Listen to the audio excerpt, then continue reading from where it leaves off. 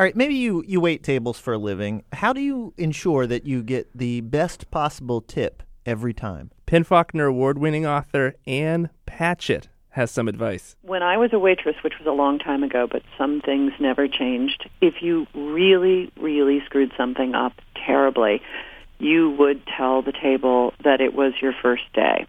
Now, for example, you have a party of 8, and they all order appetizers and salads and main courses, and you go and get their drinks, and 30 minutes goes by, and these are kind, understanding people. Yeah. So they wait a whole half hour before they flag you down and say, where are the appetizers? And you realize you never put their order in, so it's now going to take 25 more minutes for them to get their food. And you look at them and you get tears in your eyes and you tremble your lips a little bit and you say, I am so unbelievably sorry. This is my first day. I've never waited tables before. And not only do they really understand, but they double your tip for the horrible service that you've given them.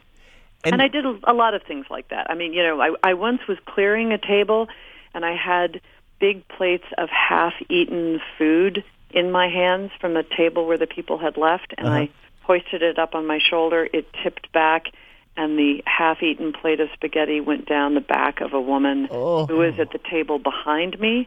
I wasn't even her waitress, and I just told her it was my first day. This is so interesting because, even as a waitress, you were a storyteller. Sure. Well, even as a kindergartner, I was a storyteller. That's my job. That's my DNA. Well, so when you were in kindergarten, were you also coming up with excuses and lying about things? No, I wasn't lying. I wasn't lying when I was a child, but I was being charming and clever. Charming and clever is the close first cousin to lying. Yeah. And lying is the very close first cousin, probably the twin sister of fiction writing. Ann Patchett's new book is This is the Story of a Happy Marriage. This is How Did Everything. I'm Mike. And I'm Ian. Just a short show for you today. We're on our way out of town, but we do want to get you a couple how-tos. Derek is on the line with us now. Derek, what can we help you with? I had a question about hugs. I guess it all started in middle school or high school. Some girl gave me a hug, and she was like, "You're terrible at this." And I guess I've kind of been self-conscious of that ever since. Like, I know how to hug my girlfriend, but any steps less than that, I'm not quite sure on what the friendly hug should be. Describe your current hug technique when you do it right. I never initiate hugs, so I just kind of, if someone's coming towards me with their arms out, I kind of stick my arms out and let them take the lead. The way you tell that, it sounds like just a stranger on the street coming at you that way. It could be. I wouldn't know how to hug them better. So, Derek, when you're looking ahead here, what are you envisioning with your hug situation? Well, I'll be visiting my girlfriend's parents for Christmas, and I'm not sure how to hug them. I understand that she doesn't come from a family of huggers either, really, but I don't want to seem distant. Yeah. So, Derek, I would anticipate you're going to need to get ready for hugs upon that first initial moment when you get together with the parents. Yeah, that's something I'm a little worried about. All right, we're going to get on this because I do think that you want to get this right. Awesome. Thank you, guys. I think we have somebody who can help out Derek. On the line with us now is Gerald McCoy. He's a defensive tackle for the Tampa Bay Buccaneers who play football.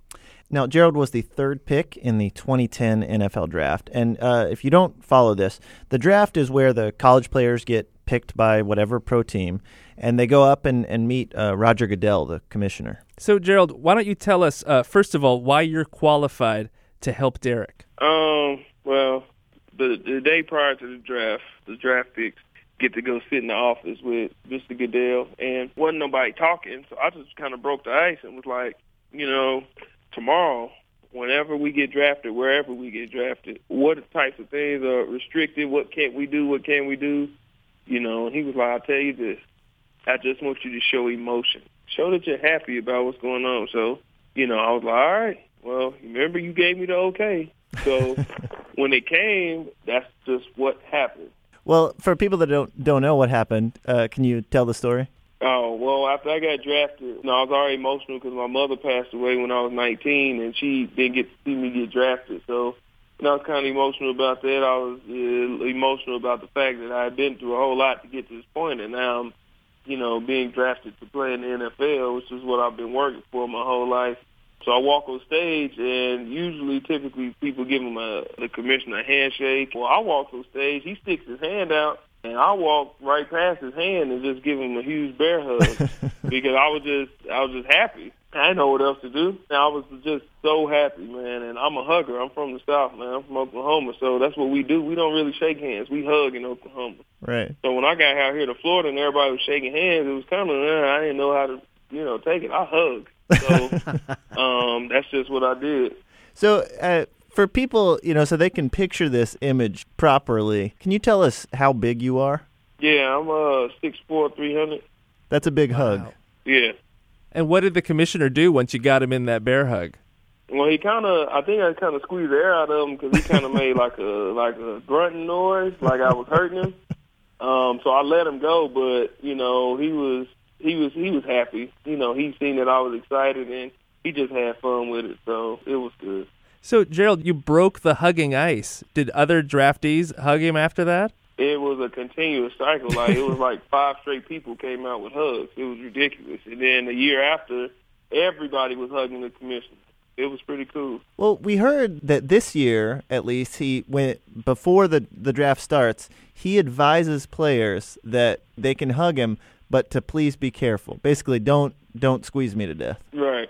So you are responsible for a new rule at the draft. Yeah, I didn't mean to break his back. He's a pretty tough guy. Yeah. So Gerald, given your hugging expertise, what should Derek do when he has to hug his girlfriend's parents? Go for it. Just go for it. Show you're visiting your girlfriend's parents. You don't want your girlfriend's parents to think that, 1, you're weak, and 2, that you're not really into their daughter. So just act like you're excited to be there and you're happy to be in that girl's life. When you go to meet somebody's parents, if you're happy to be in that person's life, then everything that comes with it, you're just happy to be around. So if you go and you're there and you're excited, because most people will be apprehensive and real cautious when they get around the significant other's parents. They just get real cautious and don't know how to act. If you just show them that you're happy to be there, then I think they'll accept you even more. So just go for it, man. Just give them a nice squeeze. Go for it. Are there different hugs? Like, is there a different hug for mom, dad, sister, that kind of thing? Well, you shake a man's hand first, then hug him. With the women, you just go straight in for the hug and a slight kiss on the cheek, and there it is. Southern hospitality, my brother. Well, this has been great. Thanks so much for helping out Derek. All right, no problem.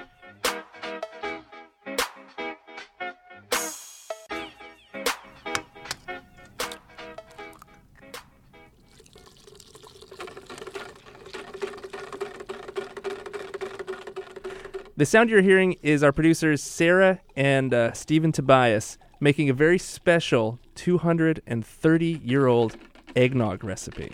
Weird. They always record audio of whatever they're cooking. It's weird. We want to keep track of whatever it is they're doing. Now, to test if this is the recipe that you should make this holiday season, we'd like to welcome on our resident taster, Peter Sagal. It certainly looks like eggnog. Are we going to do this together? Well, I think you're going to go first. Oh, well, all right. Here we go. Cheers. Cheers. Guys. Whoa. The alcohol fumes are coming at you. That is... that is like acetylene. That's something. You could light this. I can smell you from over here where I am. Yeah. What if we told you Yes. this eggnog recipe Yes. was the very eggnog recipe that George and Martha Washington served at their parties? Wow. Yep. No, that...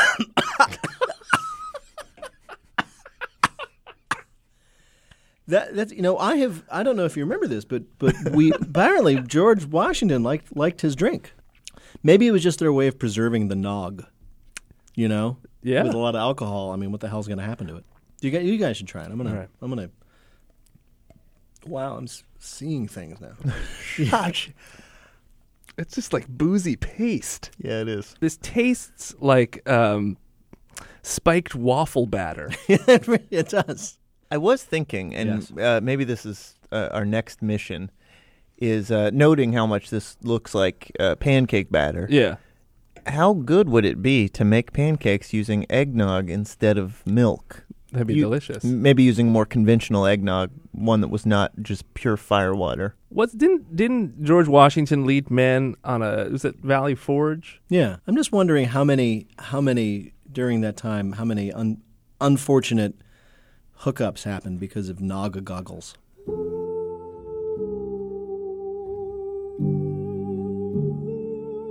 We will put the recipe for George and Martha's eggnog on our website, although honestly, go with a different one. Don't try this at home.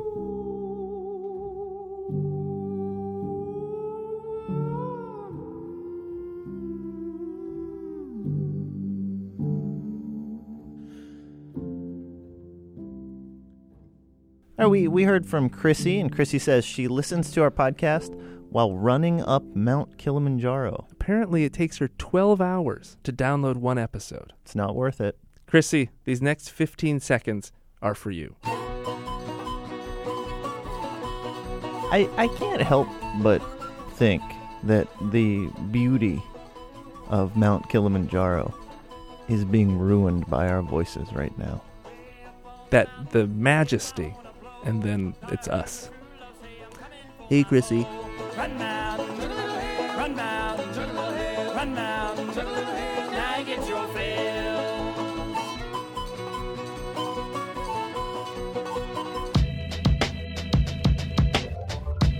Well, that does it for this week's show. What we learned today, Mike? I learned that if I ever had a holiday party or Christmas party at George Washington's house, that I probably wouldn't want to drink the eggnog. No. Well, it's weird because we have so many images of him, you know? Right. You never see any images of him kicking back, just having some nog with his buds. Yeah, imagine being at Washington's party and he's just trying to get you drunk the whole time. You have to do what he says. Hey, Ian, you got to get a load of this. You got it, Mr. President. I learned that if you want a good tip, just say it's your first day. I think you can do this no matter where you work. Any way you go wrong ever. Yep. If you're a barber, it's my first day. Yeah. You're a postman. If you're a doctor, you know what? Sorry. It's my first day.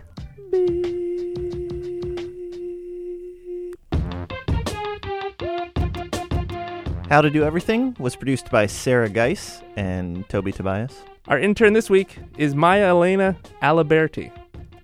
Good job, Maya. No, we call her Mia based on her initials, M-E-A. Good job, Mia. Her first name's Maya. It's my first day. Get us your questions at howto@npr.org. And check out our website, howtodoeverything.org. I'm Ian. And I'm Mike. Thanks.